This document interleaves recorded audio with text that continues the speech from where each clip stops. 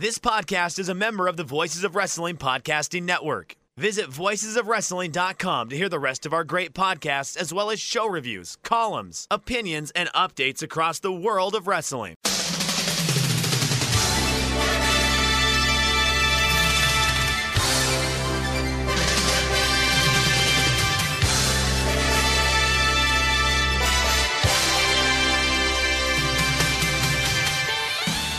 Hello and welcome to the Super J-Cast. My name is Damon. Of course, you know that, and you also probably know, and if you don't, our usual, I would say host. He probably drives the ship more than I do. Joel is away on his month-long vacation/holiday. He went back home to see family in England, and it's the first time he's been there in 2 years or so, or maybe, well, not even maybe, definitely more than that. So they're having the time of their life. But you came here for a pro wrestling podcast, specifically New Japan Pro Wrestling, and that's what we do here. So I had to call out and send out the bat signal, if you will. The Super J-Cast help the stress. And last week, Nicole came through with flying colors. So I needed somebody to keep that pace and keep that energy and keep that importance. We need to feel important here. So I sent out the call and quick to respond. You've seen this person everywhere this week, and I checked out some of his stops as well. It seems like he's the most wanted man in New Japan Pro Wrestling podcasts and talk. You might know him as what would it be, the statistician, the numbers guy, So I prefer research assistant. Research assistant. Okay, I like that. I think that's a fair title. I get to make it up as I go. I think it's fantastic that you could do that. Research assistant for New Japan Pro Wrestling, the great and incredibly handsome Chris Sampson is here, everyone. Welcome, Chris. Hello. I'm so pleased to finally make my way to the Super J-Cast. I was sent here to keep you on track, actually. So that's what I'm here to do, because I'm exclusively a serious numbers stats guy. We couldn't possibly have any fun. No. So we could never. So I was sent here by multiple sources. Have told me to get you on track and keep you on the straight and narrow, and I am here to probably fail miserably at that. No, I appreciate your guidance. I need a steady hand. You know that. You see me. Actually, I think I've talked about this before, Chris, that I was a little worried about Chicago. And one of the biggest reasons was I know it was going to be, or it had the potential to be, an all-day drinking affair. And I think I did all right. I had 4 beers at, what was that? Kaiser Tiger. And then I started off with the bourbon in the suite. And I remember John Carroll saying, "Damon, what you drinking?" And I was like, "I'm going to start with some dirty water first." And I had about a quarter of it. And I was like, "You know what? This is going to go down a bad path, Chris." I said, "This is going to be I can't have this." I put it aside. And I had more hot dogs than I had beer. What do you think of that? There you go. Look at you. I know. You were definitely not the most inebriated person in the Forbidden Door suite at the United Center. So you have that going for you. I'm blessed with 8 years of sobriety, so I knew that was not going to be me. But I loved watching, those 20 people in that room have a great time in my city of choice, Chicago, as I think most people know. I'm a Chicago guy, true and true. So we had a great time. Finally meeting you in person in the real world. I have to say, I invited Joel also to join us, but obviously he wasn't making the transatlantic ? Is that the direction he would go? No, he would have to go. No, over the Pacific. Yeah, I think he's going Pacific. Yeah. Yes, Tony Khan. The Atlantic is not the most important. Indeed, but yeah, he wasn't. He was clearly not going to be able to make that trip. But yeah, it's. I'm glad to talk to you again in an official capacity. But we had a great time at in the suite as well. We did. Now you started a path. I can't let it go uncovered. You mentioned sobriety for 8 years. was that a decision that was like, I just had enough, blah, blah, blah? Or was that something where it was like, okay, I need to stop? So I drank a lot between my 18th, give or take, birthday and my 28th. I guess we'll give the origin story, Chris Samsa. So in my late teens and 20s, I was a touring musician. So I lived that life, whatever you can imagine that life was. I saw some of it and partook in quite a bit of the alcoholic beverages and the debauchery. Okay. Yeah. Okay. So nothing too crazy or anything like that. But yeah, there did come a point where I was just like, you know what? I need to not do this anymore. And I want to contribute to society in different ways and in different spaces. And so yeah, I quit the booze cold turkey. And it's probably one of the best things I've ever done. Wow. I mean, so as a guy who pretty much everything centers around a glass in my hand, what was the most difficult part of that decision? Like what, and maintaining that for 8 years, that's something to fucking be proud of, dude. Yeah. Well, so at this point, it's just not a part of my life. So I've gotten to that point, which is great. I am mildly obsessive about things, as maybe you can tell from all the detail-oriented work that I do in this particular space. So I guess it became this thing that I was obsessed with. I was obsessed with being the guy that doesn't drink. And at the time, 10 years ago or 8 years ago, that wasn't like a trend. Now we're seeing sobriety or non-alcoholic drink pairings, things like that are becoming quite the trend, which I think is great. But I mean, truthfully, I woke up one day and I was like, I can't keep doing this. And I'm going to be a better person if I don't. And, with the support of my now wife and family and whatnot, I just stopped and then just kind of stuck to it. So yeah, it's not like a glamorous story, really. It's just like, it's the best story. I just stopped. But no, it really is. It is. And because here's the thing, what you're describing is, again, may seem non-glamorous, but it's reality. You know what I mean? Like more people are going to take that path than this, oh, I had a vision from God and, or whatever. Like more people are going to be like, okay, I gotta do this for me and my health and my family or whatever the reasons may be. Do you miss any of it? No, not really. I miss what I used to do while I drank, if that makes sense. So I miss being in a band and touring and living that kind of life. But I don't miss how I felt about halfway through or just halfway through nights of drinking. Like I don't miss that because I started to like feel bad about myself because I was like, oh, I'm doing it again, So, and that's what kind of triggered the decision making 8+ years ago to just say like, I'm going to try to do other things and try to, make up silly pro wrestling jobs for me to do. But here's the thing though, you're not going to get this on Music of the Mat, right? True. You know what I mean? We should. We're 8 minutes in, and we're waist deep here. Look at this. We've gone all the way into the lore of Chris Samsa already. I know. You're disarming. Listen, I'm a good interviewer. I'm not going to lie. Do we know the band? Would we recognize the band? Probably not. We had a really good run. The band was called Plunket, Plunket. We got some radio play with Q101 in Chicago.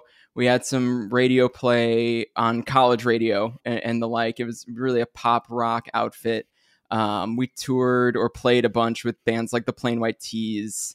That was kind of the range of music. Right when Hey There Delilah hit, we were pals with them and they brought us out for a bunch of stuff. So like that was kind of the highest level we reached. But yeah, I mean, tours, and we sold a bunch of records in the UK and we never got to go over there and things like that. So, but the music industry was really going through a big shift towards digital, even though no one really knew what they were doing. So it was a really challenging time to be in a band, but at least I got to be in a band when guys still got like in a van and traveled the country. And because I don't think that's how it works anymore. I know that that's not how it works anymore. And I wouldn't trade that experience for anything. Like every band kind of tells of those days being some of the best. But that's a hard life to live. I don't care how old you are. Like you're going from gig to gig, setting, I mean, I'm sure you were responsible for setting up your own equipment. Mm-hmm. And, it's not like you had this gigantic rider and, there's, but yet on the other hand, like, is there some freedom to that? Like, is there some, like you wake up every day and you're like, I get to be in a band. Absolutely. And I think the thing that I truly miss the most is not even necessarily playing the shows. It's the time like in the van with my best friends, right? So like, and we last March, or just this past March, we got back together. We did like a charity show. It was our first show in 11 years. A bunch of people showed up. It was a great time. But like, truthfully, like that event wasn't even the thing that I enjoyed the most out of that. It was like having an excuse to hang out with my friends. And that kind of probably is the reason that I do the New Japan stuff now, if I want to come full circle, because I'm looking for, I've longed for community, right? And not just community, but like the band at the time, like we always found new venues to do shows. And like we wanted to provide kind of those opportunities for people to come together and for there to be a community, the scene, quote unquote. If you're in kind of a punk rock band, it's called the scene. Sure. So like that's, I think, part of why I gravitated towards not only like the New Japan community, which is just so many good and fun and nice people, but also looking for an avenue to contribute to that community, which is kind of what I found with I don't know, all the stats and research and info that I pulled together. And that's the thing that I like so much about this. So I do kind of tie that all together. That's interesting to me because like we kind of think of it as we being, speaking in general terms here, like the stats that you provide and the articles that you write up. I mean, they're so good that Kevin Kelly's using them and uses them a lot and often because they're interesting tidbits and facts and things that like make your eyebrows rise. But in the same breath, you're talking about giving back to the community, almost as if you're creating some type of art through this very scientific-y kind of thing. Like, why do you think those two worlds meld with you? I just think it was an opening.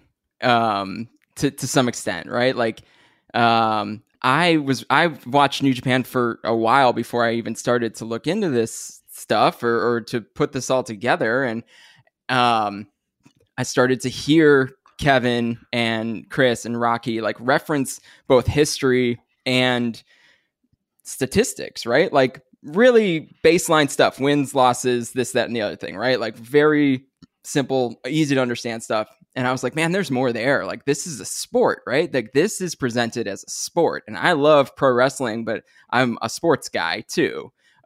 Baseball specifically, which is probably where the desire for statistics come into play, because baseball was kind of the first major sport to really go that route with sure. detailed analytics and everything, detailed analytics, right? And that was the idea. It was just like, well, what if I mess around with some pro wrestling stats? Because New Japan like posts results. And I was like, okay, that's cool. Something to work with, right? Like times, who took the fall, all of that. And then, when it comes down to it, I organized it a little bit. I have my true day job involved some data organization and kind of tying pieces together. And I took some of those documents, truthfully, from my day job and started to plug in like wrestling data and created kind of a lane for myself where I can contribute to the community.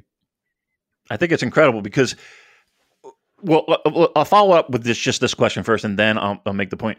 Do you find that you hear more from people that have maybe a sports background or they're sports fans Like, are those the type of people that you hear most from, or do you hear from others who just say, "Oh my God, these are just incredible tidbits to help me learn this promotion"? I think my objective, I know my objective when it comes to like sending information to the broadcast team, is to provide some things that a first time watcher would just understand, right? Like most people understand sports and some of the kind of traditional data points that go with sports. And the more that we can bring that to life in a pro wrestling setting, the more it's going to be approachable and easy to understand. And you're going to understand who the great wrestlers are and who the not so great wrestlers are, just based on their records or their times or their ability to stay in a match or their ability to be the person who gets the winning fall, right? Like all these weird little things. And it helps tell the story of which wrestler is, say, the favorite or which wrestler is the underdog. But then here's a reason that the underdog might win, right? That's the most fun stuff to kind of pull through, is like the reason to believe in the underdog. And, a lot of the times that plays out in professional wrestling because it's professional wrestling. So, I don't know if that answers your question, but I think that's the answer I got for you, I guess. No, yeah. So were you like a math guy in school, or were you more of like a sports math guy? Like I would consider myself a sports math guy. So, like I love hockey analytics, and I love like those war charts, and even in baseball I think they have a war chart or something similar to that, like a value that they against like just a generic player. Like those things I've always loved. Like was that you as a kid? Yeah, I mean, to some extent. So as a kid, I was the kid who like played a baseball video game, and I tried to be Hawk Harrelson while I was playing the game. Like I wanted to call the game, and with that came needing to have knowledge about it. So I was not great at school in general, so I don't and I never played a lot of sports. Like I played baseball, little league and stuff, but I didn't play anything into high school or anything like that. So I've always been an avid sports watcher and enjoyer, and I want to understand the analytics of it, which I am able to do just via stats. Even sports that I don't watch that frequently, if I pay attention to some of the statistics and things that get thrown around, just even on the baseline, I can kind of understand who's who and what's what. Right. Obviously it felt good, but I guess the first time you start hearing your name on these broadcasts and your site and your work, like what was going on through your head there? So I'll tell a story there.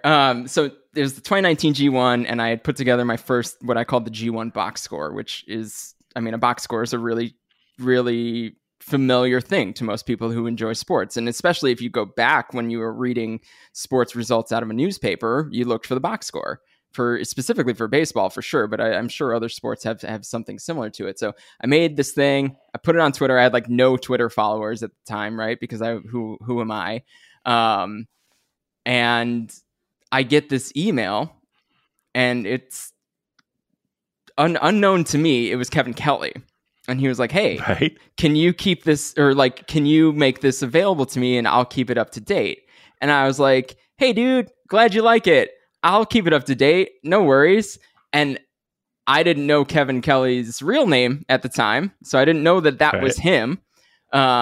Shortly thereafter, I figured out that was him, and I was like, "Hey, man, I'll keep this updated. I'll even just send it right to you, so you don't have to worry about getting into, whatever, Google Sheets or whatever." And like, honestly, the rest is history. I just never stopped sending him stuff, and now sometimes they even like ask me for specific stuff, and I have made some friends there and whatnot. So, but yeah, it truly just started as this thing that I like posted on Twitter and tagged everyone, which I would never do now because I just feel like it's so nerdy. But hell, it worked. And then honestly, I just like started diving in and figuring out where I could be helpful. I mean, Kevin Kelly's a huge sports guy. Yeah. I would think Kevin Kelly would be in some type of sports broadcasting if he wasn't doing pro wrestling. Without a doubt. Did that make your decision a little bit easier, knowing that, here's a guy that obviously likes the sport element of it? If I'm just trying to think of another name who would call New Japan Pro Wrestling that would not, be as sporty, I guess. If Michael Cole, I don't know, just this, could you see a path just to do what you do and to kind of know that Kevin Kelly would be a guy who would appreciate it? Yeah, so with Kevin, it was obvious that he would enjoy it or use it, maybe because he was clearly doing his own research at the time, even, right. And he still does. Let's not mince words here. Like, Kevin does all the prep he's always done, to my knowledge. Like, I know that I send him everything I can think of. But I also know that, if he's on the plane over to Japan, like, he's pulling stuff on Cage Match or Sport Pro Wrestling or whatever. He's looking at stuff himself too. So, but he was saying things like wins and losses, and at the beginning of the G1 and the first match of the G1, this person is X amount, X and X, 0 and 4. They've never won their first G1 match. Things like that he was like throwing out there already, which I'm sure subconsciously kind of inspired me to look at it and say like, oh, like, this seems like it would be useful to these guys, and I can go further with it because I don't have to travel and sit at a broadcast table. Right. You could. I would love to. I mean, you could very easily slide in. Well, when I say very easily slide in, like you just doing this right now, it seems very natural and very comfortable for you. I don't know if you're freaking out inside. You shouldn't be. No. Nobody listens to this. I don't think that's true. I don't know. What do you think? Well, I'll ask this first. Could you do this with any other promotion? Do you think, A, would you have the interest in doing that? And B, do you think that what you do would fit anywhere else but with this promotion? I think I've catered what I do and how I look at wrestling based on what I try to, contribute to New Japan to some extent. So, but when I watch Noah tries to do a lot of the sports-like presentation as well. Especially recently and with their English broadcasts and could I be helpful there? Yeah, absolutely. I mean, but I don't have the data. I would need to do the data mining, which would take quite a while to start to put together. And in AEW, when AEW started, I was like, oh, well, now I'll just have a website and I'll cover New Japan and AEW. And like, honestly, like, AEW I got so bogged down by covering AEW with Dark and Dark Elevation and these like 30 match things, and I just couldn't keep up with it in the way that I wanted to track right. The things that I needed to track. So I maybe yes, but like also like would it get as well used? Probably not, right? Because we've got a good rhythm. I've got a good rhythm with Kevin and a good relationship with Chris Charlton and even some of the other guys that have sat at the table. I've sent them some stuff. So, I think everyone knows how to read my work and kind of put it to good use. And that's... Are you sending stuff in real time, or do you just prep beforehand, or both? So I probably send stuff... Depends on the tour, but I send stuff before every live English broadcast. Yeah, pretty much. I skip some road twos that don't have like title matches and stuff on it. But yeah, pretty much every live English broadcast and a significant number of the taped ones too. If there's something interesting, definitely if there's a title or a tournament match, I'm compiling things, putting them into a PDF that's always in the same format and sending it along to whoever I know is going to be at the table. And how long does that take you on average? Yeah, that's a good question. I'm pretty efficient. All right. I've gotten it worked out to the point where to get just kind of the core statistics and data for, say, one of these G1 shows, if I'm just covering the G1, say the 4 G1 tournament matches, like I can get that together in less than an hour, depending on how deep I want to dig and if there's something that pops up. But, you know, truthfully, like I've got a document set up where like I plug in the opponents that are against each other, and it pumps out their history against each other. And then I can plug in the venue, and it'll give me their record in the venue, and or the city, and it'll give me their records in the city. So like, and then I just kind of compile all that. And that's been a learning curve for me to learn how to like make all these documents kind of interact with each other. But yeah. Now, was that in Excel, or are you using like jQuery, or is that what it's called, or Python? It is. So I use some Python to collect the data from various places around the internet. And that was built for me from somebody else, a friend. I don't know how to code that well, but a pal of mine put that together for me. And then everything else I do is in Excel. Yeah. It's this like massive Excel document that I'm looking at right now, because I just added all of my G1 stuff. It used to be a separate document. Now it's all in the same. So it's just like, it's this silly big spreadsheet. That's pretty awesome. Like I love to do that. Like in the sense of, like I would play daily fantasy hockey, and I would have these spreadsheets of who they're playing, and then the third line versus the first line, and how much ice time, blah, blah, blah. Like, trust me, there is a huge bit of jealousy that you're able to put something like that together for a promotion that you obviously really enjoy watching. What do you think? And again, we'll get into the pro wrestling talk. Trust me, but I find this fascinating. I'm sorry. And again, nobody listens, Chris, so it doesn't matter. I listen. I literally. I'll drop this. I'm on my 2 favorite New Japan podcasts this week. So Keeping It Strong Style, my pals, Jeremy and Josh. Yes, right. I know them very well.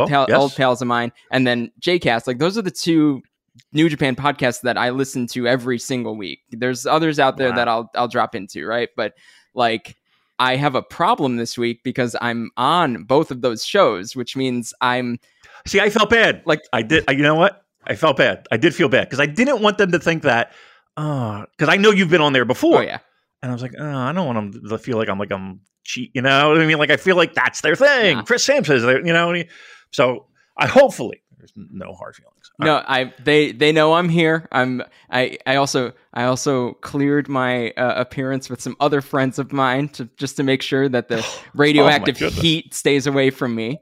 But now I basically, though I'm spending the time with you, I'm going to have all this free time on my like audio feeds, because I'm not going to go back and re-listen to both of these shows. So that's going to save me like 6 hours of listening.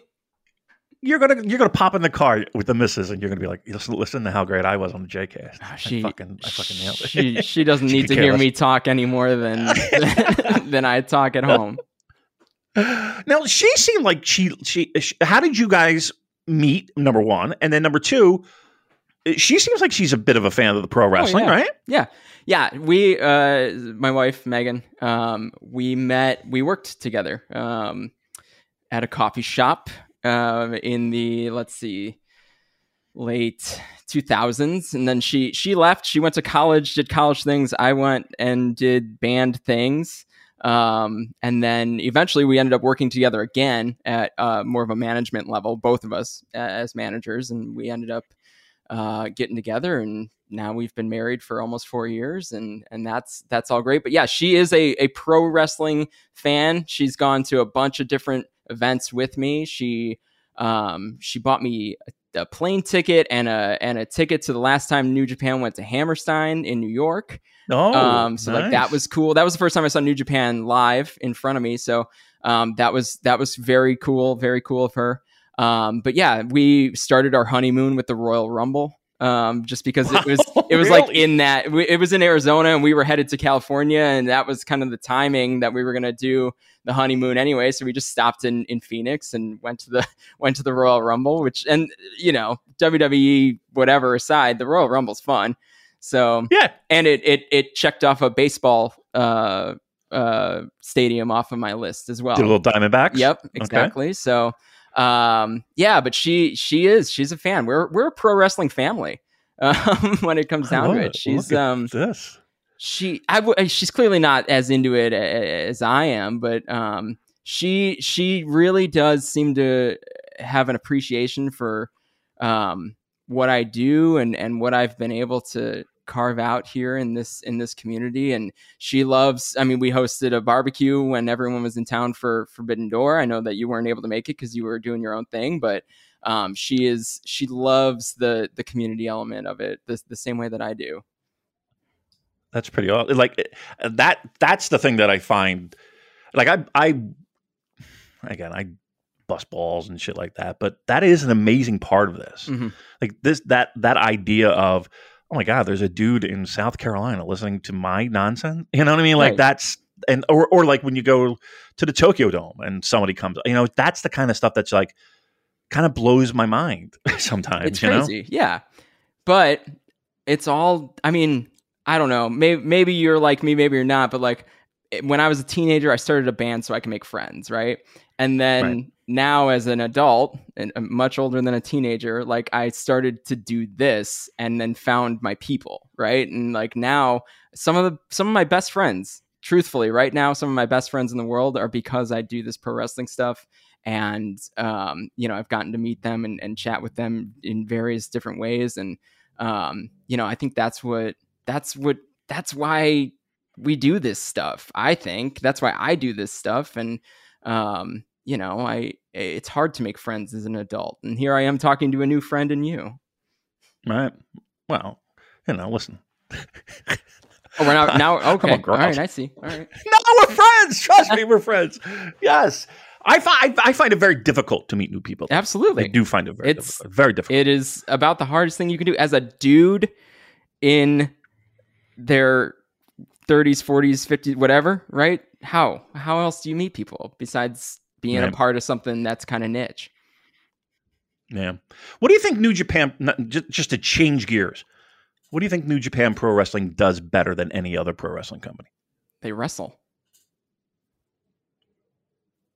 The matches themselves? They actually have wrestling, first of all, in the wrestling shows. And the whole show is centered around wrestling and what happens inside the ring and between the bells. And I think that they do that better than anybody else. Not just the in-ring, but just the fact that is how the product is presented. I was talking to someone when they were in Chicago and they said, we are in Japan, we are a sport. And that's how our shows are made. That's how our shows are laid out. That's how they're put onto broadcast. They're a sport. So they go until they end. They don't necessarily have a 2-hour runtime and 15-minute segments and commercial breaks and this and that and the other thing. And, that is true. It's presented as a sport. It's presented as a series of matches. It's more similar to UFC than it is to WWE. And I think that's what allows people to kind of come in and out from it too, because you don't necessarily have to keep up with a frantic amount of storyline advancements on every 2 weekly shows or whatever it may be. Like you kind of know the score and when the big events are, and you can drop in for that, or you can watch all the road twos like the wackos that we are sometimes. But I mean, I think that just the fact that it is presented as a sport is the most important and the best thing that they do better than any other pro wrestling company. Do you think they lost their focus during the trying COVID times, we'll call it? Do you think that focus got lost a little bit? I don't know. I read the rumors. And I talked to some of the people that source the rumors, yourself and Joel included. But did they? I don't know. Not really. May the evil stuff. Everyone points to that as like the checking out point. But when it comes down to it, now look at it now. What do you want more? Do you want Great-O-Khan to win, or do you want Evil to lose? Like, we've probably gotten to the point where everyone just wants him to lose no matter who he's facing. And that was the goal. So, and that's pro wrestling. There's always going to be that stuff. I mean, it can't just be a bunch of Tom Lawlers coming in, as much as I love Tom Lawler, like, it can't just be that. There has to be character too. And I think that was highlighted a little bit, and yeah, there's been some missteps along the way, but I think we've course corrected pretty well. I do too. Like, and I'll go so far as to say that, name me another promotion that's had such just a string of bad luck with COVID and trying to get through what everyone keeps thinking is the longest the longest delay ever. But it is what it is. A lot of that stuff is out of their hands. Are you good with what you've seen so far with the partnership in AEW? Yeah, I think a lot of people made up a show that they wanted it to be, and then that wasn't the Forbidden Door show in particular, which is kind of the biggest event of the partnership with AEW. Like, I think a lot of people kind of head booked it and then didn't get what they expected, but then the wrestlers showed up and they wrestled and it was awesome.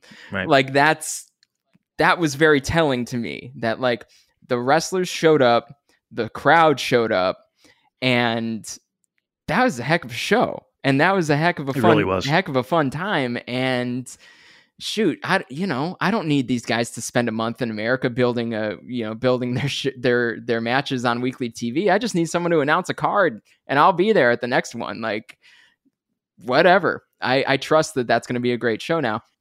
Well, I think that if you get too bogged down with some of the rumors of, Tony Khan cut off this match from happening in New Japan, and, this person can't travel to Japan, and G1 entrance and yada yada yada. Like, if you get bogged down with that, you're gonna choose a side. And to me, it's just great to see some of these guys showing up and doing something cool and getting in front of a hot crowd again, because I'm sure that was a selling point. And I'm curious to see where it goes. I want to see an event happen in Japan. I think that's an important. I think that'll be an important line to cross too, because right now it's all beneficial to. It's not exclusively beneficial, but the major benefactor here has been AEW. Right, a lot of action on their TV, a lot of people in the United Center, a lot of pay-per-view buys, et cetera, et cetera. And I'm sure New Japan's getting some sort of cut of that. But I think the primary benefactor has been AEW, and I want to see that get paid back. Mostly because I'm curious to see where they're going to go. But I know that the travel and the visas and things like that are much harder to acquire when you're trying to go to Japan, especially still right now. Yeah, they're still going through it. Mm-hmm. That's apparently another wave is underway. So fingers crossed. But we got September. Bad dude Tito into the country, and we found a way. That's a win. Right, no doubt. It kind of is. It is. I mean, why not? With G1, and when we started, I was like, I can't believe we're already at G1. I can't believe how fast this year has gone. It's kind of like the midway point of the year. Like, what has stood out to you the most so far for New Japan this year? I feel like it feels stable. Like, everything feels normal. It just in the sense, I mean, you put the belt on Okada and everything feels better, right? And so that is kind of my overarching like feeling. And part of that for me is just the calendar, right? So we had we had the New Japan Cup in March at a normal time, right? Then we had Best of Super Juniors in May, June, a normal time. And now we've got the G1 in the summer, in the middle of July and into August, a normal time, right? Like, so the calendar has reset. We had 2 years of both COVID calendaring and Olympic calendaring, and everything feels right again, right? Like, it's July 13th and I'm prepping for the G1, and I can wake up. I'm a live watcher for many of these shows, which I'm sure people will tell me I'm crazy for, but I love it. I can get up and the sun is already coming up and I can start to watch these G1 shows, which is what I so enjoyed about G1s of the past, is that like I'm not like dragging my ass out of bed to watch something while the sun's still down on most nights. So everything feels like summer and we're ready to roll. And I couldn't be more excited for this G1 because it does feel like, with all the kind of new guys coming in, I'm so curious to see how some guys are going to be.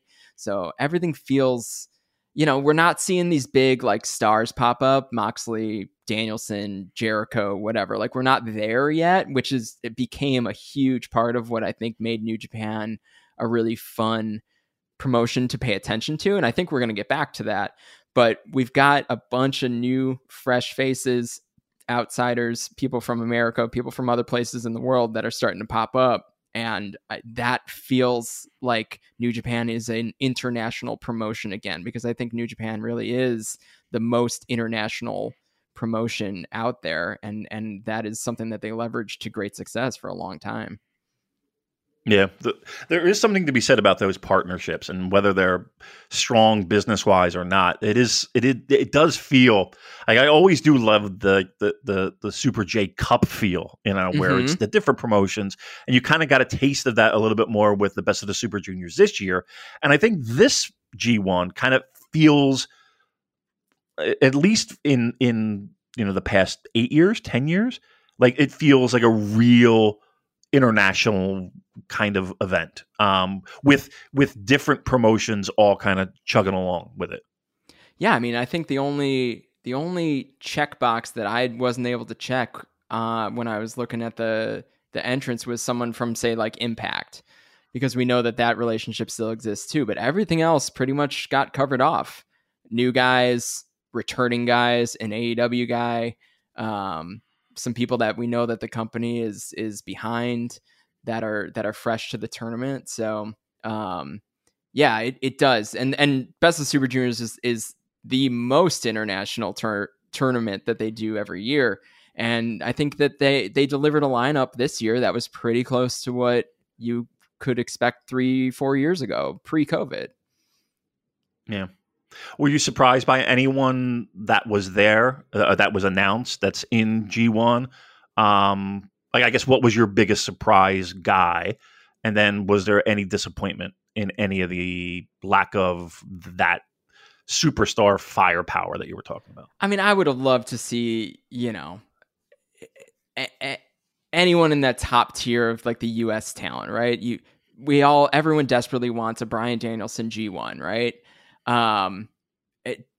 Who wouldn't? Why wouldn't you want to see that dude wrestle, some of your favorite wrestlers? I was a little surprised to see, I guess, El Phantasmo, just because like it feels like a quick ascension into heavyweight. But he had teased it during Best of Super Juniors, so in that way, I wasn't super surprised. But everyone else, a lot of these guys, you could sense that they've been waiting to get into a G1, right? Lawler, and then Jonah, once he got signed, you can kind of tell that they're behind him, and I think the intention is for him to spend more time in Japan than on Strong. And then, and I think Archer is actually a great AEW addition if you can't get one of those like god tier guys, because he's familiar and he's over and he knows how to do a G1 and he's really fun. He's a really good wrestler. What I don't think people recognize enough is the time commitment that a guy like, again, Lance Archer or Jonah or Tom Lawler, I mean, they're in Japan for a month, over a month. And it is hot as balls over there. You know what I mean? like I'm always like between the jet lag, the absolute extreme heat, and just the fact that you're away from home that long. Like, to me, anybody who makes it over there for this tournament, I got to tip my cap to, because it's not like any other normal pro wrestling. It's absolutely grueling, and I'm sure you've heard the stories of the just like the walking wounded after a G1. It's just, it tears people up.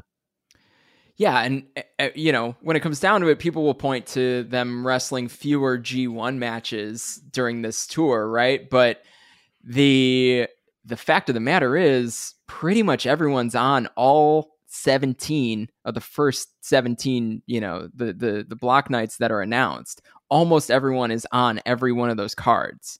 So it's not like they're taking 4 or 5 days off completely. Like, they got to make towns, and they're hanging out in a bus, and they in different hotel rooms every night. Like, this is a pretty hefty tour. And you look at, a 31-day span from the first night to the last night. And yeah, you've got 6 block matches in there, but you have 17 appearances for most of these guys, which is plenty. I mean, that's a lot. That's a lot of wrestling, a lot of places to make. And you're right. I mean, especially guys that haven't ever done it, you always want to see how those guys kind of show up for it. I got to put over your article that was posted, I believe, today on voicesofwrestling.com. And you do it every year. And it looks like you started out with the A block. Like, for something like this, for an article like this, it feels like you spent a ton of time coming up with a lot of these little nuggets. Am I wrong in saying that? I don't know. I wouldn't say a ton. Like I said, like, I've got a lot of this stuff automated, and for the G1 specifically, so there's 2 times a year that, like, my brain shifts gear, and it's G1 season and Wrestle Kingdom season. And there's so many of these little pieces to the puzzle that, like, kind of float around in my brain until I check into it, and then I think, like, oh yeah, that thing about this guy in this tournament or whatever is worth highlighting. So but yeah, all the tables and things of the sort, most of it's in the prep. So and the company was so kind to announce the field way early this year, so I've been able to just kind of poke away at it over the course of a couple of weeks. And I have never been more prepared for a G1 to kind of have an easy breezy time and actually probably enjoy watching some of the events, as opposed to compiling data. Like, I already had it all. So but over the course of the last, say, 3 years, yeah, I've put some time into it. Absolutely. Right, just building the tool to make it easy. Exactly. Yeah. And like, learning how to make it easy and easily digestible too, because essentially what I post on Voices of Wrestling is really similar to what I send Kevin or Ian or Chris or whoever's on broadcast, right? So I have found a way to kind of like dual purpose that task by providing some content to my pals at Voices of Wrestling, as well as cutting out some of the the pictures and the prettiness and sending it off to the broadcast team. Like, I think that's a skill too, Chris. And I don't want to like just hand wave that. Like, there's one thing about compiling the information, right? But there is certainly another complete factor of making it presentable, making it easy to digest, and just like every flick of the mouse, there's an interesting tidbit. Like, how much does that play into what you do, in the sense of, you talked about community, you talked about kind of like the artistic side of your brain with the band stuff, and again, being able to present this information in a way that people can really sink their teeth into. Like, how important is that step for you? Well, I don't think there's any point to doing it if it's not going to be, I guess, consumable or palatable. I follow this guy on Twitter. His Twitter handle is Sox Nerd, and he's a White Sox. He's the guy who does like the White Sox statistics on the like the Jumbotron at White Sox games. Oh, and nice. Right. And that's like his job now. And he does such a good job of concisely communicating like really broad, wild statistics. I mean, like my goal for any bullet point that I'm kind of including in a note or including on one of these posts is to make it succinct enough to fit into one tweet. Because if it's not 280 characters or less, it's too many words, it's too detailed, it's too much. It's too much to the point where it's not meaningful.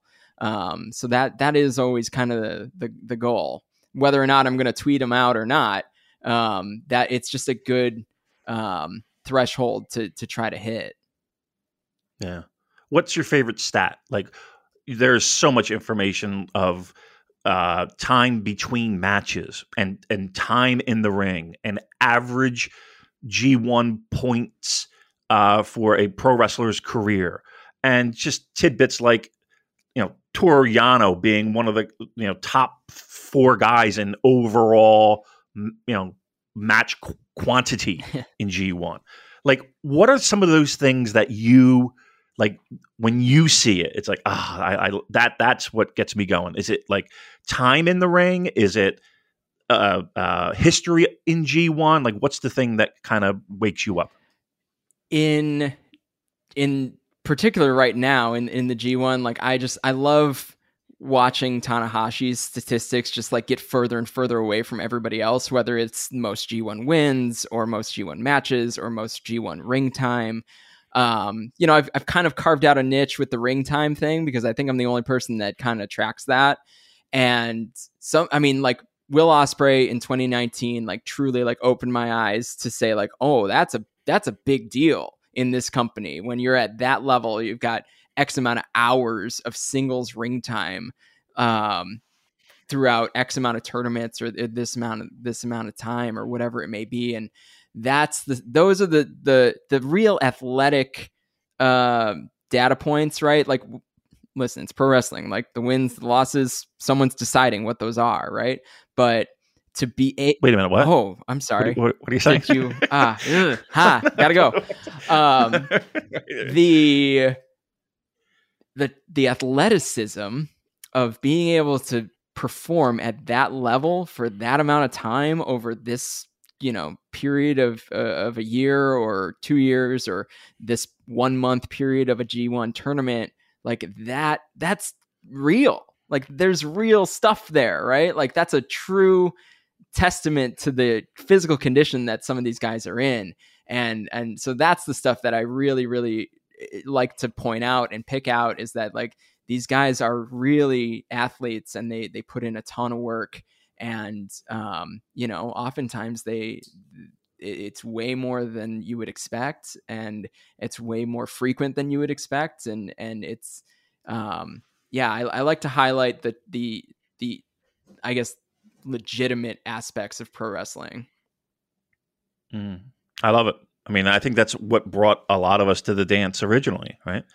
Has the work that you put in, has that helped you kind of go back in time and maybe rewatch older G1s and I wouldn't say get a new sense of appreciation, but just kind of, you're doing these stats. Do you ever go back and kind of catch up on all those old G1s? Yeah, I have a playlist of G1 finals that I will put on anytime I'm working on G1 stuff, and it just rolls through on my TV, and it goes from number 1 to number 31, and sometimes I pull up just the right one. But yeah, I mean,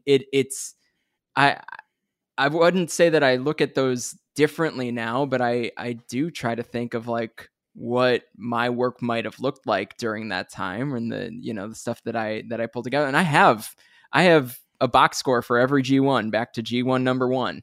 I've compiled all of that, and it exists in my files just so I can say this person has the best G1 ever by, the statistic of ring time or wins or losses or, whatever streak anyone's running. Like I can start to highlight some of those records. But it's cool once you kind of run into those, you can go back and watch a lot of it, whether you find that stuff on New Japan World or a hard drive somewhere. You can go back and be like, wow, that's cool. They probably maybe they didn't even know that was happening, but there's some major athletic accomplishments for some of those older G1s too. Yeah. I mean, it's an amazing month. Like I always look forward to it. It does scratch that itch of sports and pro wrestling. And I think it's the best time of the year. And it starts 2 days, 3 days, the 16th, yeah. Right? In Sapporo. I can't believe it's here. Do you like this format? Do you like the 4 blocks? I'm like getting used to analyzing it because the same way anybody else does, right? You had 2 blocks of 10 and you kind of knew what the story arcs were going to be, right? Someone's going to start off slow and come back and probably win a block, and someone's going to start off hot and then fall off because it's their first G1 and they didn't know how to pace themselves and yada, yada, yada, right? Like, and now I have a whole fresh look of things to look at because it's a whole new format. And then beyond it just being a 4-block format, they've done this kind of, I don't even know how to explain the scheduling, but you're getting 1 match from each block on each show, which means the opportunity exists for the, I guess, kayfabe schedule makers to maybe be more favorable to certain wrestlers, just in how their schedule has been laid out. So like their individual schedule. So that's been a really fun thing for me to pay attention to and also, highlight in some of my coverage. But ultimately, I think that it's gonna be hard to follow because you're not just getting like immersed in 1 block each night. And I'm worried about that. But otherwise, I think each of the shows will be of a certain quality because they were able to kind of spread out the more meaningful matches because they had kind of a blank slate. It didn't have to be 1 block or the other. There was an interesting, and again, I can't put over hard enough the article that you wrote for Voices of Wrestling, and I'm assuming we're going to do all the blocks, A, B, C, and D, and A is out there now. You made mention of Jonah and how weird it was spread out. Mm-hmm. Like his first night is on the 17th, but then he doesn't wrestle again until, singles match wise, tournament wise. What is it, like 14? Was it 14 days? 12, how many days was it? He has 12 days between block matches. So he wrestles his first block match on the 17th, and then his second is not until the 30th of July. Wow. So yeah, that's the longest stretch anyone has. He has a 12-day stretch where he's not wrestling in block matches. And then Taichi has an 11-day stretch. And there's one more long. Oh, El Phantasmo also has a 12-day stretch in the middle of his tournament. So, right, weird, right? Do you think that helps? Do you think that helps them? Obviously, days off help anyone recoup, but do you think there's anything with ring rust? That seems like a long time between singles matches, doesn't it? Yeah, absolutely. If it's me, I would want. If I equate this to kind of a pitcher in Major League Baseball, right? They go on 4 days rest. Almost like that's the optimal pitcher schedule, is like the starting pitcher, he pitches, then he has 4 days off, and then he pitches again. And I would assume that a similar, at least like structured cadence would be helpful to a wrestler, right? So if I look at someone like Great-O-Khan's schedule, like he doesn't start his G1 until the 26th. So that's the 6th night of the tour. And then he's essentially, aside from one turnaround, that's 2 days, every turnaround to each match is just 3 days. So he doesn't have a block match for 3 days, and then he wrestles, and then he doesn't have a block match for 3 days, and then he wrestles, and then he does. So like that seems to be, to me, on the surface, that's a favorable schedule. Yeah, I would think I would want that. I would want that every third day. Yeah, because I do think that you would want a schedule and a cadence, kind of like you described the pitcher. It's exactly. I'm always fascinated too that like talking to some of the guys that perform in a G1 or have performed in a G1 or are currently performing in a G1. The fact that they really have no idea going in for the most part. Yeah, no. Until they show up to the building of what, that's, to me, that's amazing. Like, do you think that helps a wrestler or do you think that is hurtful? It probably helps. I think so. Right? I think the more you think about where you're going, the less you're focused on what's happening right in front of you. Right. And I think that that's an important element to just like giving your all from a match quality perspective, right? And putting yourself in a favorable light with the people who are making those decisions. You want to be the guy that puts in maximum effort no matter what. And that I think that is more likely to happen when you don't know that you're going to go on a 5-match losing streak to end your tournament. Like, and I don't know how much I think that stuff matters a varied amount depending on who you are as a wrestler and where you're at in your career. But I think that, to just say, I'm going to show up and do the work and whatever the work calls for is what I'm going to do. And I'm going to do it great. Then I think that, the less you know, the better. I tend to agree with that. Yep. Who's, based off your number crunching and that massive spreadsheet you have. Hey, that's a pickup line. I think it might be a pickup line. Who's a person that might be flying under the radar that we should be paying attention to a little bit more? I think we're going to see, once Jonah gets going after that 12-day, those 12 days between block matches, I think we're going to see something really cool from him. He's got a stretch where he's got 3 matches in 5 days, and I think that that'll be fun to see. And I think, he goes through Cobb, Okada, and Archer all in the span of 5 days. And I think that that's kind of a run that I've got pegged as something that I hope we see something really good out of. In the B block, I'm watching Great-O-Khan, of course. And I think he's got, like I just said, I think he's got a favorable schedule to have fans keep up with him easily, if that makes sense, right? Because you don't have that big gap. So yeah, I think those are the two. And I think, Okan rattled off 5 losses to end his tournament last year, which was disappointing to some of the biggest Great-O-Khan fans on the internet. But, I think we'll see a little bit more of a balanced tournament from him too. So like those are kind of the big two that I'm paying attention to, because once you get into C block, it's really kind of the old guard and Henare, right? And I hope for the best for Hanare's first G1 as well, but most of those guys are real old school G1 guys, and you're going to get some great match quality out of that. But I don't know that there's anything that's going to really surprise anyone in C. And D is kind of similar, where it's a bunch of known entities. So A and B have kind of the younger and less experienced guys.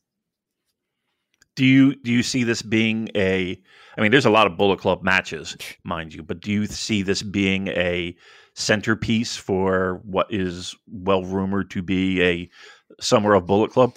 I mean, I think it kind of has to be. If they're ever going to do it, they have to do it now, because otherwise they're just going to keep stretching it out. So, when it comes to Bullet Club stuff, I think the most interesting block, I guess, is the D block, because you've got El Phantasmo, Yujiro, and Juice, right? So that's a lot of Bullet Club for a 7-person block. So that's worth noting. Though none of those guys are necessarily the people you would imagine to be at the forefront of any of the big Bullet Club story, right? So they have kind of kept those guys away from each other, right? You don't see Jay and Evil fighting. You don't even see Bad Luck Fale in a block with any other Bullet Club representation. He's the only Bullet Club member who doesn't have a Bullet Club versus Bullet Club match. So, but I mean, if you look at the last block night, you've got Jay versus Tama Tonga, and while Tama Tonga has been kind of bounced from Bullet Club, like that's a Bullet Club match, right? That's a big part of that story. So, and that'll be highlighted just based on where it's placed in the tournament. Toru Yano. He's going to get that surprise win, right? Always does. Definitely expected. Who's the surprise win on this year?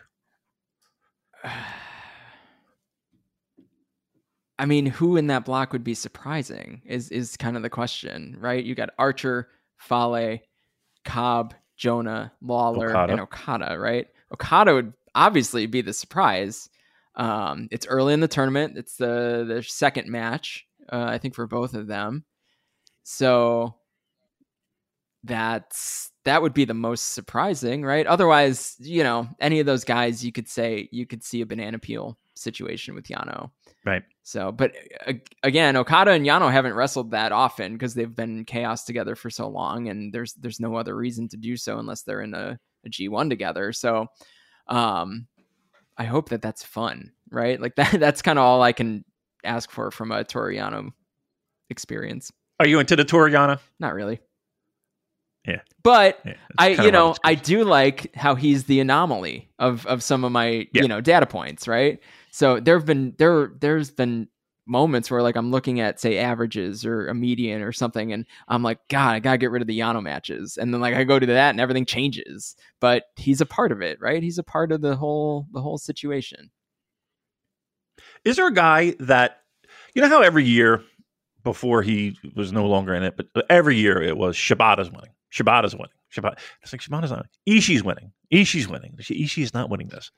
Is there a guy that you see on this list that people are gravitating toward and you're just kind of looking at your data points and being like, that's not happening? I don't know that there's that's not happening, but I think there is a groundswell for Zack Sabre Jr. after last year's G1, when he really kind of made his mark on the tournament, on the G1. So, but this year in particular, I think is really interesting because anyone can win a block, right? Because at this point, you win a block and you're just heading into the semifinals, and you can get bounced before you even make it to the final. So right. I hope that somebody surprising wins a block, even if they're going to get bounced in the semis, right? But I hope that somebody fun and surprising or new wins a block and really establishes themselves, like a Zack Sabre Jr., right? Like, because then at least they've got that under their belt, and they can kind of grow from there. ZSJ, or if you want to say Great-O-Khan, or even someone like El Phantasmo, if you really want to make a guy and say like, this dude's a heavyweight and he's here to stay, like there's a chance that those types of guys could win a block and lose in the semis, and then they don't even appear on the kind of list of people that went to the finals.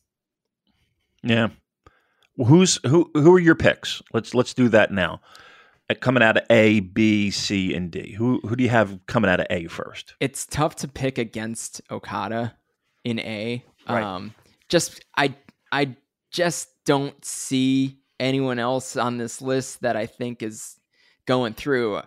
I think they ran the Jeff Cobb story last year, right? And Cobb had a great G1 tournament, but I don't think he's got the same momentum coming into this year's tournament. And the Cobb Okada match is the first, it's the first main event of the tournament, which is going to be a huge moment, I think, for Jeff Cobb.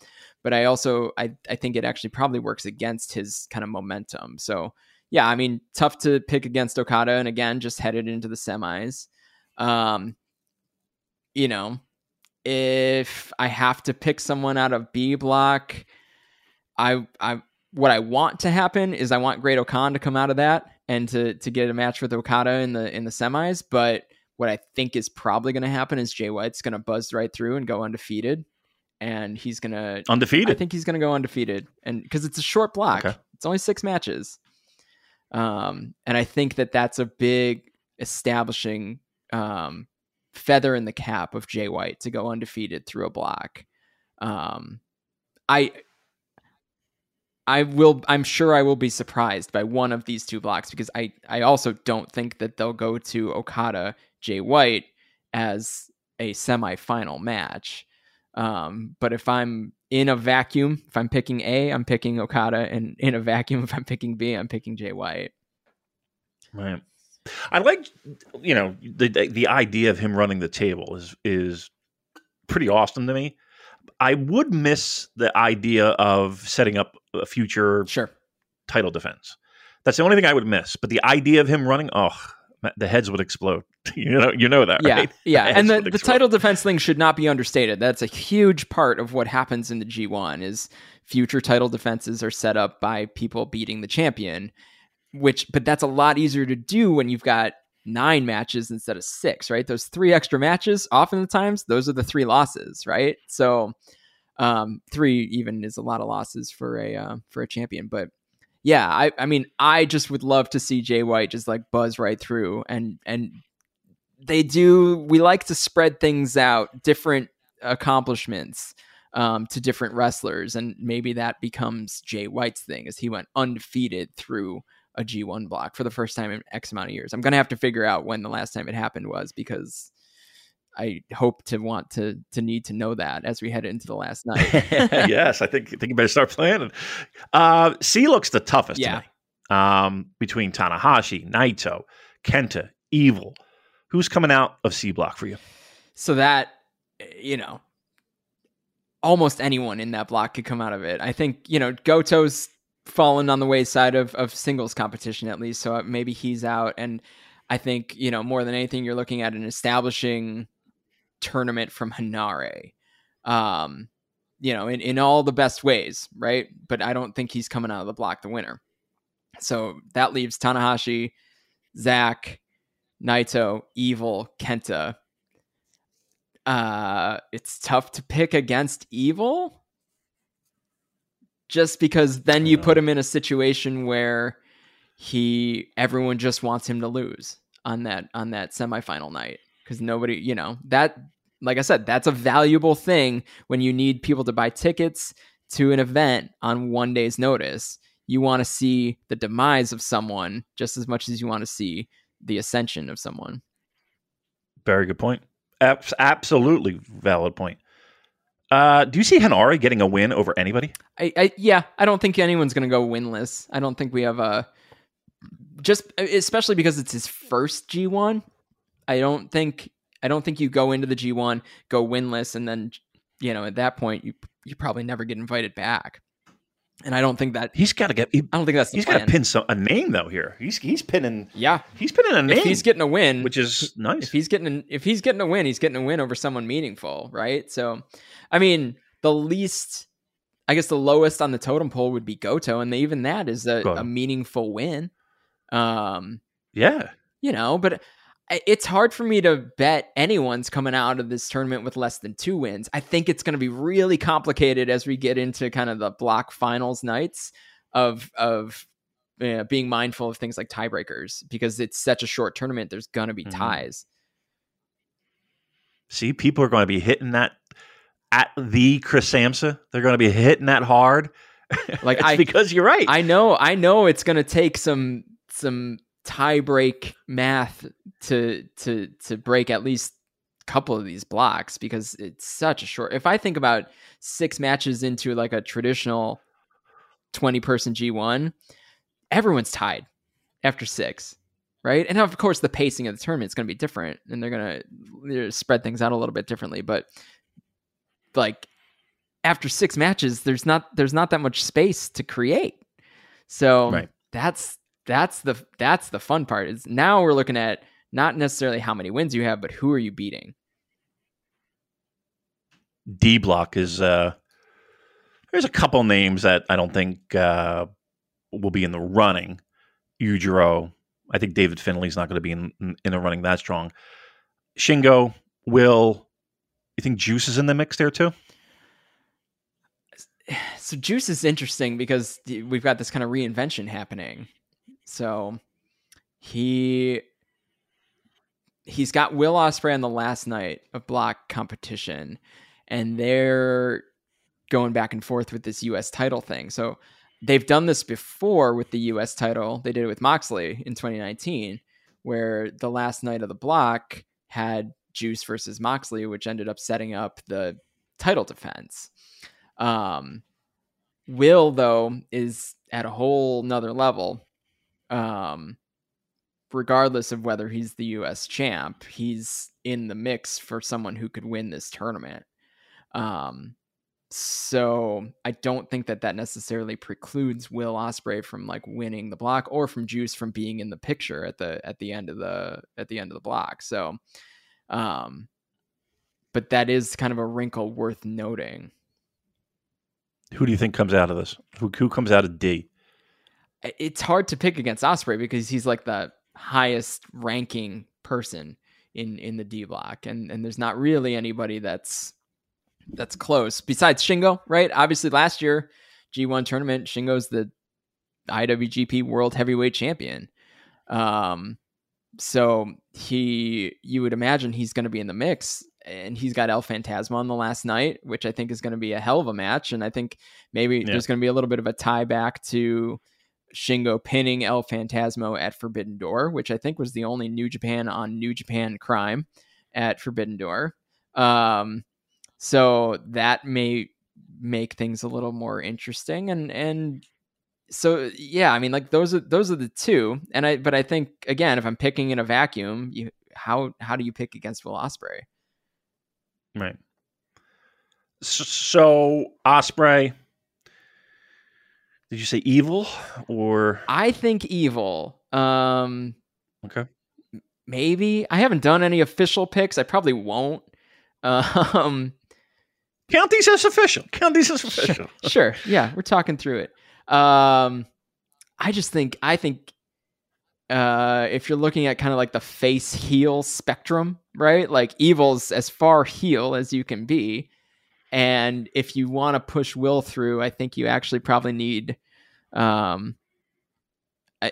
someone further on the heel side, and Will just baby faces himself to beat Evil. But that seems weird to me too. So I don't know. It's hard. It's hard to read. Well, you'll have that Jay White Evil, right? And like the final four: Okada, White,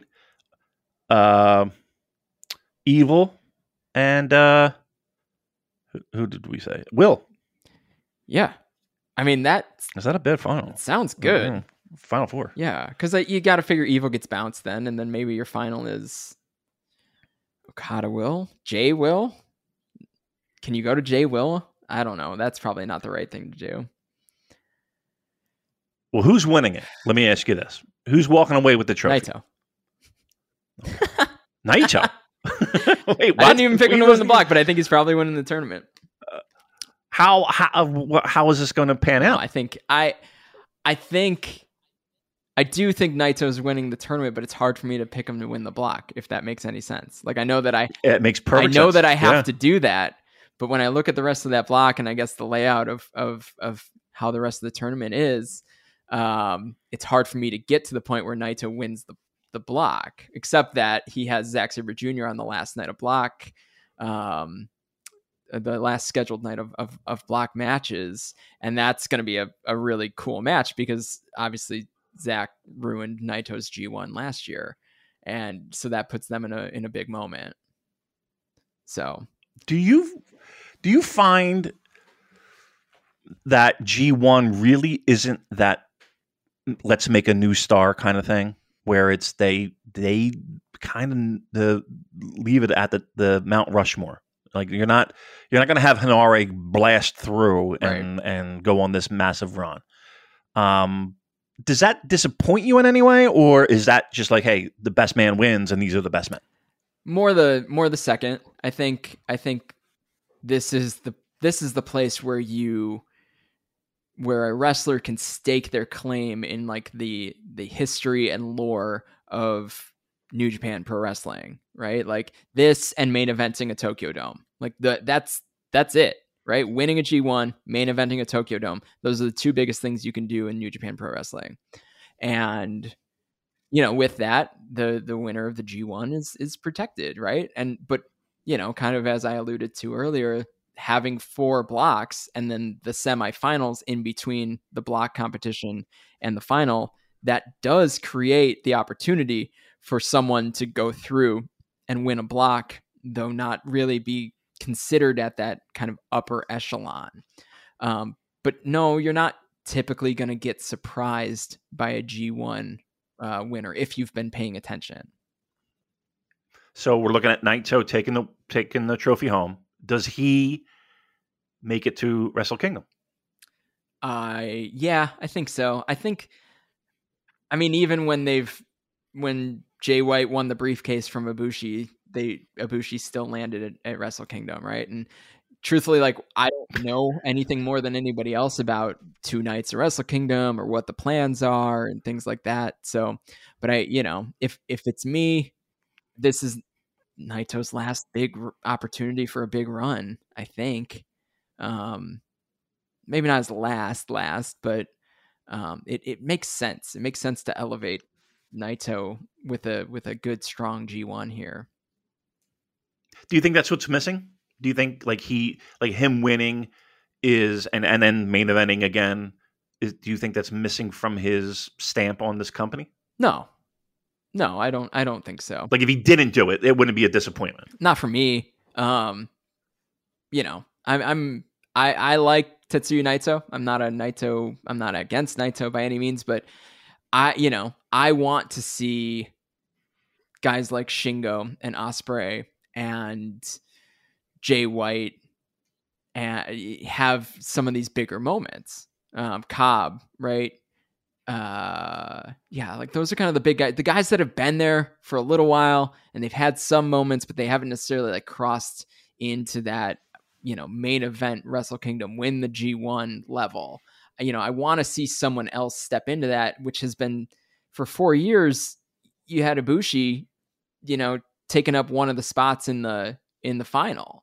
And while that's a great run and it's very cool from a statistical perspective because it's so unique, it's a little more wide open now because you don't have someone who's been in the final 4 years straight, even in the tournament, which creates a lane for somebody.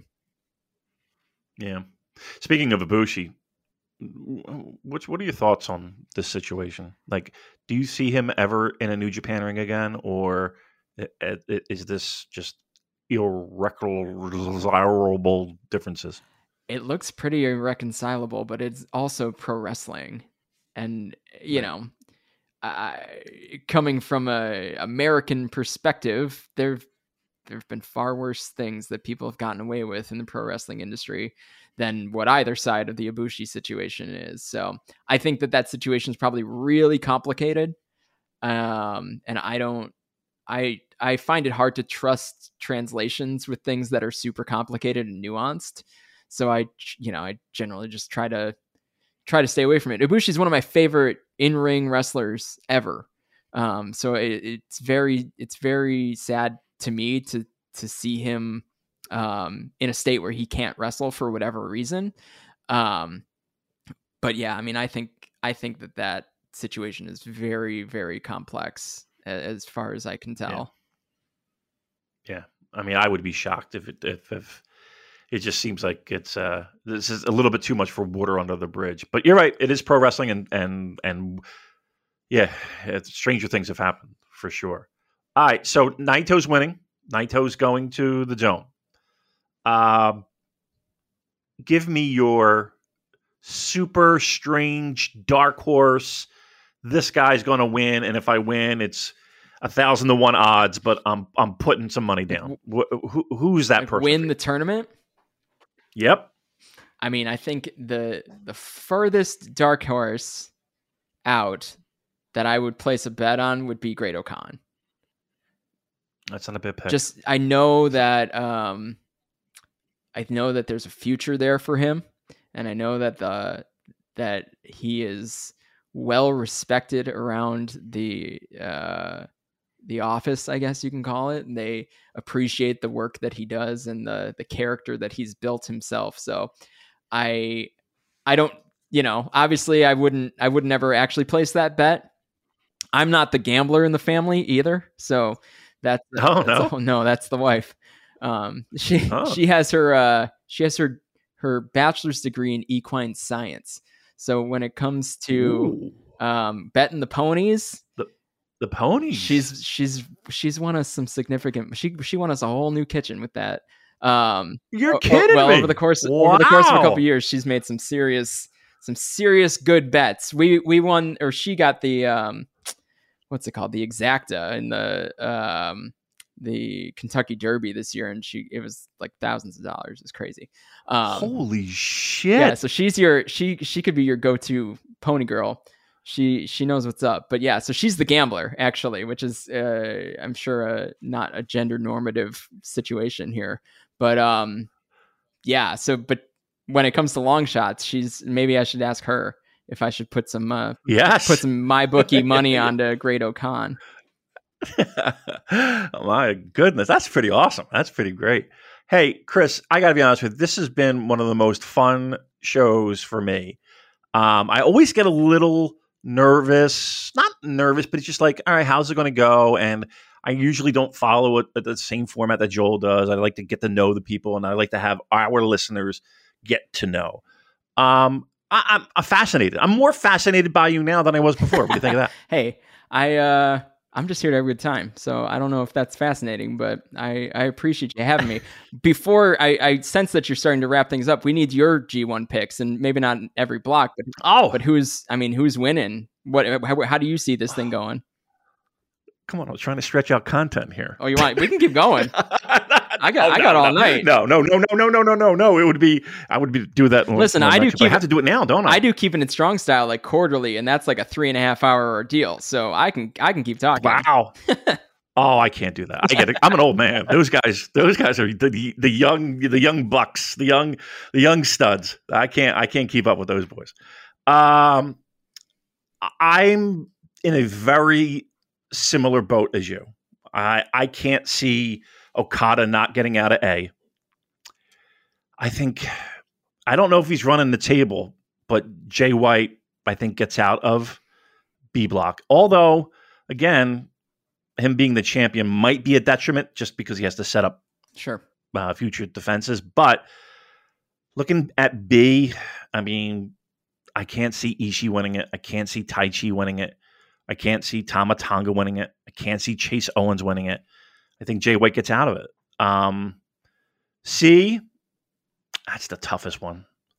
C is very tough. You figure Tanahashi is in the mix to the end just because he has to be. And that is not a problem.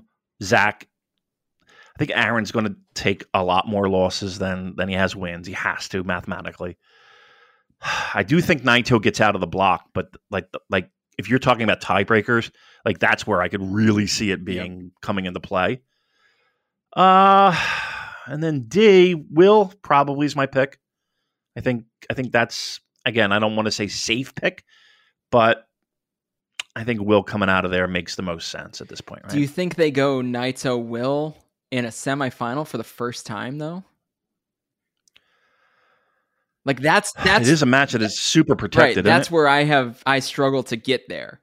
I look at it that way and I'm just like, is that when you do that, or do you do Naito Shingo on one night and blow that's one blow too. The roof off? That I think everyone that seems fun to me. Both seem fun, but for business, do you save Will and Naito? See, here's the thing with that. I'm not a fan of saving. Sure. Like I hate the idea of guys can get hurt at any time. Mm-hmm. You know what I mean? Like if you have that match, you're going to have it in a big building, right? And you can charge higher ticket prices. And that's what these semifinals and finals are going to be. I don't have a problem with them doing it, having a fresh matchup. I don't think you burn it. I mean, look, how many Tanahashi Okadas have we had? How many Okada Wills have we had in recent history? How many Ibushi? I'm not going to sit there and be like, well, we've seen it, but it's going to be great. It's going to be great. And so if I see any of those matchups, later on at Wrestle Kingdom in 6 months, I don't think I got much problem with that. Yeah, no complaints here. It's hard to say because we haven't done the semifinals in so long. Yeah. That's going to be, here's the thing. That's going to be very interesting. Mm-hmm. And I think the worst part for you is going to be those night 6, night 7, and keeping that pace and keeping the stats. That's going to be tough. It's not so bad because it's very, like I said, it's very varied, and there's like at least one notable match on almost every card. So it's not like there have been years when people just like avoided a certain block of the G1, and you can't do that this year. And I think that puts a ceiling on the quality of certain shows, right? You don't have that one show like my favorite pro wrestling show ever, which is August 4th, 2013. It's like 10 just like banger G1 matches, including like Ishii and Shibata and Ibushi and Nakamura. It's like, it's just this incredible night of pro wrestling that happened in 2013. But like, you're not going to have any of that. But you also, it creates a high floor because you can have a good solid main event or just a good solid grouping of matches, no matter what the show is. So I do think like the middle tournament doldrums might actually be alleviated a little bit that way. Yeah, I think you got a valid point. Yeah, it's going to be different. I like the added spice of it. I like the idea of, there's more opportunities for more guys to make waves in the tournament, right? They may not win it, but there's more, like you're on the edge of your seat for an extra semifinal, right? Which to me, I don't see how you could complain about that. All right. So yeah, mine is 1:30, 1 hour and 30 minutes of talking pro wrestling. And that's where I reach my limit. I respect that. Yeah, listen, I gotta know my strengths and weaknesses. You know what I mean? I run out of gas soon. Chris, they can find you at the Chris Samsa, correct? That is indeed the Twitter handle. And they can find you also at Voices of Wrestling doing your tremendous block individual statistics, histories, and notes that, again, I think it's required reading. Like if you're listening to this show, it's required reading. You have to. And then also you have the website, right? What is that? That's Sport of Wrestling, right? Sportofprowrestling.com. Yeah. So and I'm transitioning that over to just being a G1 hub. So actually what you'll be able to find there, because truthfully, I believe that this tournament will be more challenging to follow than other G1s in the past. I'm going to change my website just to be, if you go to sportofprowrestling.com, you're going to get the most up-to-date, really baseline information about where the tournament's at and how we got there. And it's going to be the block tables and the box scores. It's going to be looking like you show up to like a newspaper and you're just like, all right, here, I'm going to catch up on where we're at and I'm going to dive into the next show. So that'll be at sportofprowrestling.com. And then like the more wordy preview work, I'll be posting those at voicesofwrestling.com. It's the best time of the year. You absolutely make the New Japan Pro Wrestling fandom smarter. You help people enjoy the product, wrap their heads around it for new people, and all the old heads love just kind of geeking out on these stats, and you do an excellent job. Again, I can't say enough, Chris, how much I enjoyed this and learning about you and your very interesting life. I got to be honest with you, home run, Chris. Listen, I'm just here to have a good time, so I appreciate you having me. I can now check the JCast off my list of things I want to accomplish in the New Japan Pro Wrestling community. So all that's left, super easy. I don't know what's left now. I mean, maybe this is my retirement. No. You'll be. I'm sure you'll get a guest shot color commentating. Listen, I'd get on the plane. That's your future. Well, we'll see about all that. I have some things in the pipeline per se. Ooh. Nothing to talk about just yet, but not necessarily that. But yeah, I'll be around. I look forward to it. All right, so I got to do some plugs here. So redcircle.com/whatever we are. Throw us some money. We're on Pro Wrestling Tees. If you want to buy a T-shirt, that would be pretty cool. That makes us feel important. If you want to do that, ProWrestlingTees.com, Super JCast. You want to follow Editor Dan? He's got that Escape the Box, the band that is taking over. They'll be headlining Glastonbury soon. I don't know if you know that, Chris. They'll be headlining Glastonbury. I'm an Escape the Box listener, so Is that right? Of course. Nice. Yeah. And somebody I know and trust throws out the name of a band and says that they're good. I'm going to listen, and they're good. It's good stuff. Love it. Love it. Yeah, I know that Dan would appreciate that, and they're doing some great things. He's recovering well, everyone, by the way, from his biking accident. He's recovering well, from what I understand. But he's a busy guy with Escape the Box, so follow them. Lousy Hero 219, is it, on Twitter? Something like that. I don't have a Twitter, so I don't. You're a smart man. I just can't do it. I just can't handle it. I have like a phony one, so I can keep up with hockey stuff and shit. But that's a tough world for me. Say hi to Joel. Follow him if you want the Discord link. All that fun stuff. That's it. We'll be back again next week. I'll have someone else, certainly not as great as Chris or Nicole, that's going to be tough for that third person. I wonder who it might be. I don't even know yet. I said, Joel's like, did you get anybody for the... I was like, I'm going to hit up Chris. He's like, all right, make sure you do it. Don't fucking forget. So I did. All right, Chris Sampson, we thank you very much. Thanks for listening. Take care, everybody. And as Joel would say, goodbye.